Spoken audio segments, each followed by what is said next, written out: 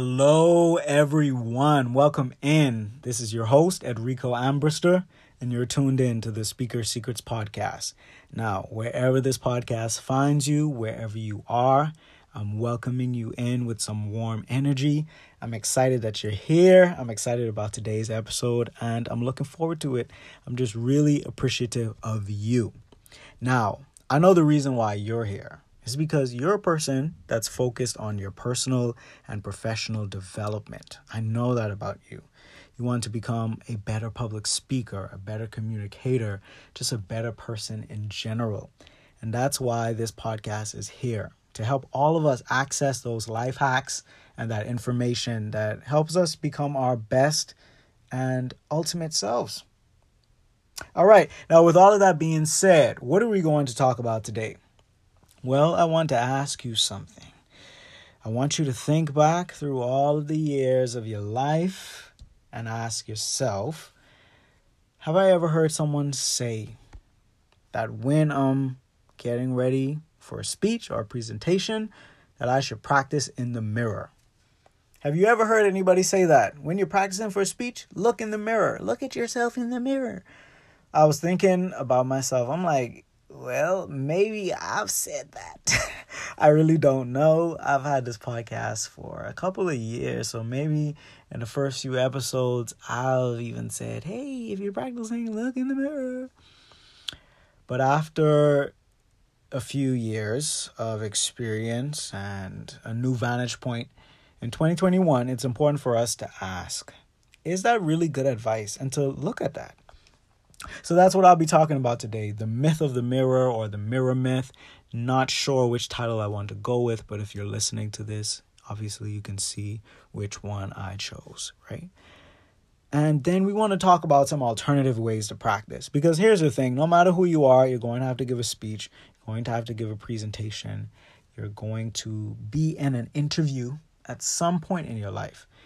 And if you've been rocking with me, you know that I'm big on practice. If I can practice before I do it, I'm down for it. Because practice, it doesn't make perfect, but it makes proficient and it makes prepared. And I love feeling proficient and prepared. So I will always be a big supporter of practicing and making sure that you prepare yourself. But why shouldn't we practice in the mirror? What do you use mirrors for? When you're looking at yourself in the mirror, what are you looking for? To see something about your physical appearance, right? Usually something that you might need to fix. Okay, how does my hair look? How does this shirt look? What do I need to adjust?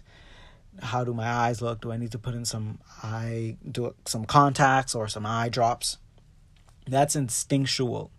Since we were born, we've always associated mirrors with our appearance.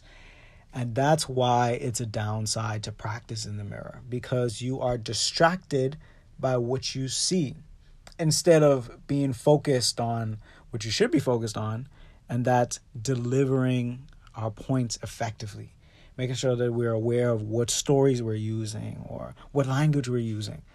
That is an important thing when we're preparing for our speeches and our presentations, not how we look. And even if it isn't conscious, we are still thinking about it, especially if we have a big dot, a big zit on our foreheads, or we have a scar on our face, or something is off that we don't want people to see. And that's why it's another downside, because it reinforces our internal biases. Some people might look at themselves in the mirror and they don't like their nose, or they don't like their height or their weight. When you're looking in the mirror, these insecurities, the thoughts that you have about yourself, are at the forefront of your mind. And they serve as a distraction from your speech and from what it is that you should actually be focused on. And so that's why it was important for me to bust the mirror myth. Now that we're looking away from practicing in the mirror, what are some other things that we can do to make sure that we're prepared? Well, let's talk about practicing with video, because that is super important right now, especially because things are more virtual in the world. We're having a lot of meetings on virtual platforms like Zoom and Google Meet. So it's important to understand how we're looking on video. So I'm in support of it. There are a lot of benefits. You can pause and focus on certain things. For example, if you record yourself giving a speech, you can look at the gestures that you're doing and whether you want to remove them or maybe some gestures you want to add. You focus on your eye contact and your movement, and you can really make notes for improvement and observe yourself. Practicing with audio is also a great idea. Sometimes I prefer to practice with the audio because it just takes the visual out and you can focus more on your vocals. What am I saying grammatically? What am I doing as far as vocal variety is concerned? And you get to hear your filler words, your ahs, your ums, your likes, those words that you use as a crutch when you're thinking. So practicing with video, practicing with audio, they are great methods to use. If you're not careful, they can become a downside, just like practicing in the mirror. And that's why it's important to really think about our mindset, especially when it comes to ourselves. Because practicing with video and audio allows us to be open to internal biases as well. You might be looking at the video saying, oh, I don't like my lazy eye, or oh, my face looks so fat. Or if you're practicing with audio, we all know that we do not like to hear our voices played back to us. It's just a universal human thing, apparently. But when you're listening to yourself and you're just focused on how you sound and, oh my gosh, I don't like how I sound, and you're caught up in those thoughts versus how am I delivering my speech, then it can be a downfall for you. And then another way that we can get caught up and just practicing with video and audio that might not be as beneficial for us is when we're just focused on the video, we're just focused on the audio, instead of taking that and practicing over and over and over and over and over again. That is more important. Putting in 5 practice sessions versus spending an hour, 2 hours observing your video and listening to your audio. All right. Now, ultimately, what is the best way to practice? For you, that's something that you have to think about. From my perspective, the best way to practice is to just practice. However you could get it in, get it in.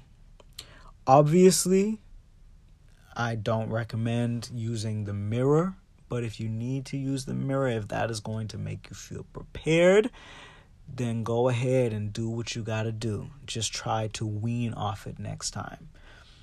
Once again, obviously you can use video and audio. Those are great mediums when it comes to practicing and being able to observe yourself and chart your improvement.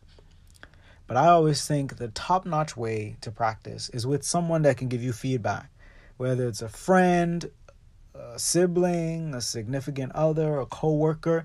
If you can practice with someone, they can tell you, hey, you do this. Or I understood your point number 1, but I didn't really understand how point number 2 fit in with it. Or I noticed that you say like a lot. Or maybe your eye contact isn't the best.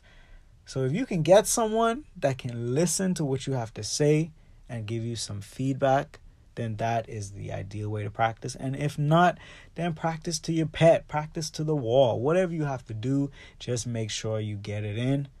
But as much as possible, try to stay away from the mirror. Ladies and gentlemen, I hope this episode was helpful to you. I wanted to give you that information, but obviously the bottom line is whatever you have to do to make sure that you are prepared, then do that. And I'm sure one of the things that are going to make your list is revisiting the Speaker Secrets podcast to get some tips. All right. If this episode has been helpful to you, make sure that you hit that subscribe button.